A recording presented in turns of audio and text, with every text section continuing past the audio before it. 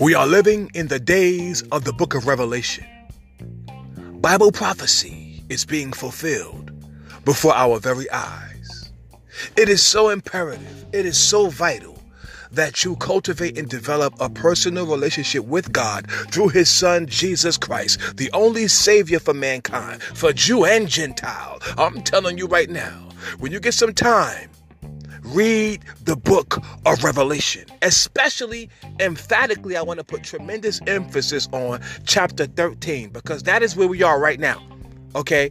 Chapter 13 speaks of the New World Order, the one world government, the rise of the Antichrist, the mark of the beast, all these other different things, the one world religion, etc.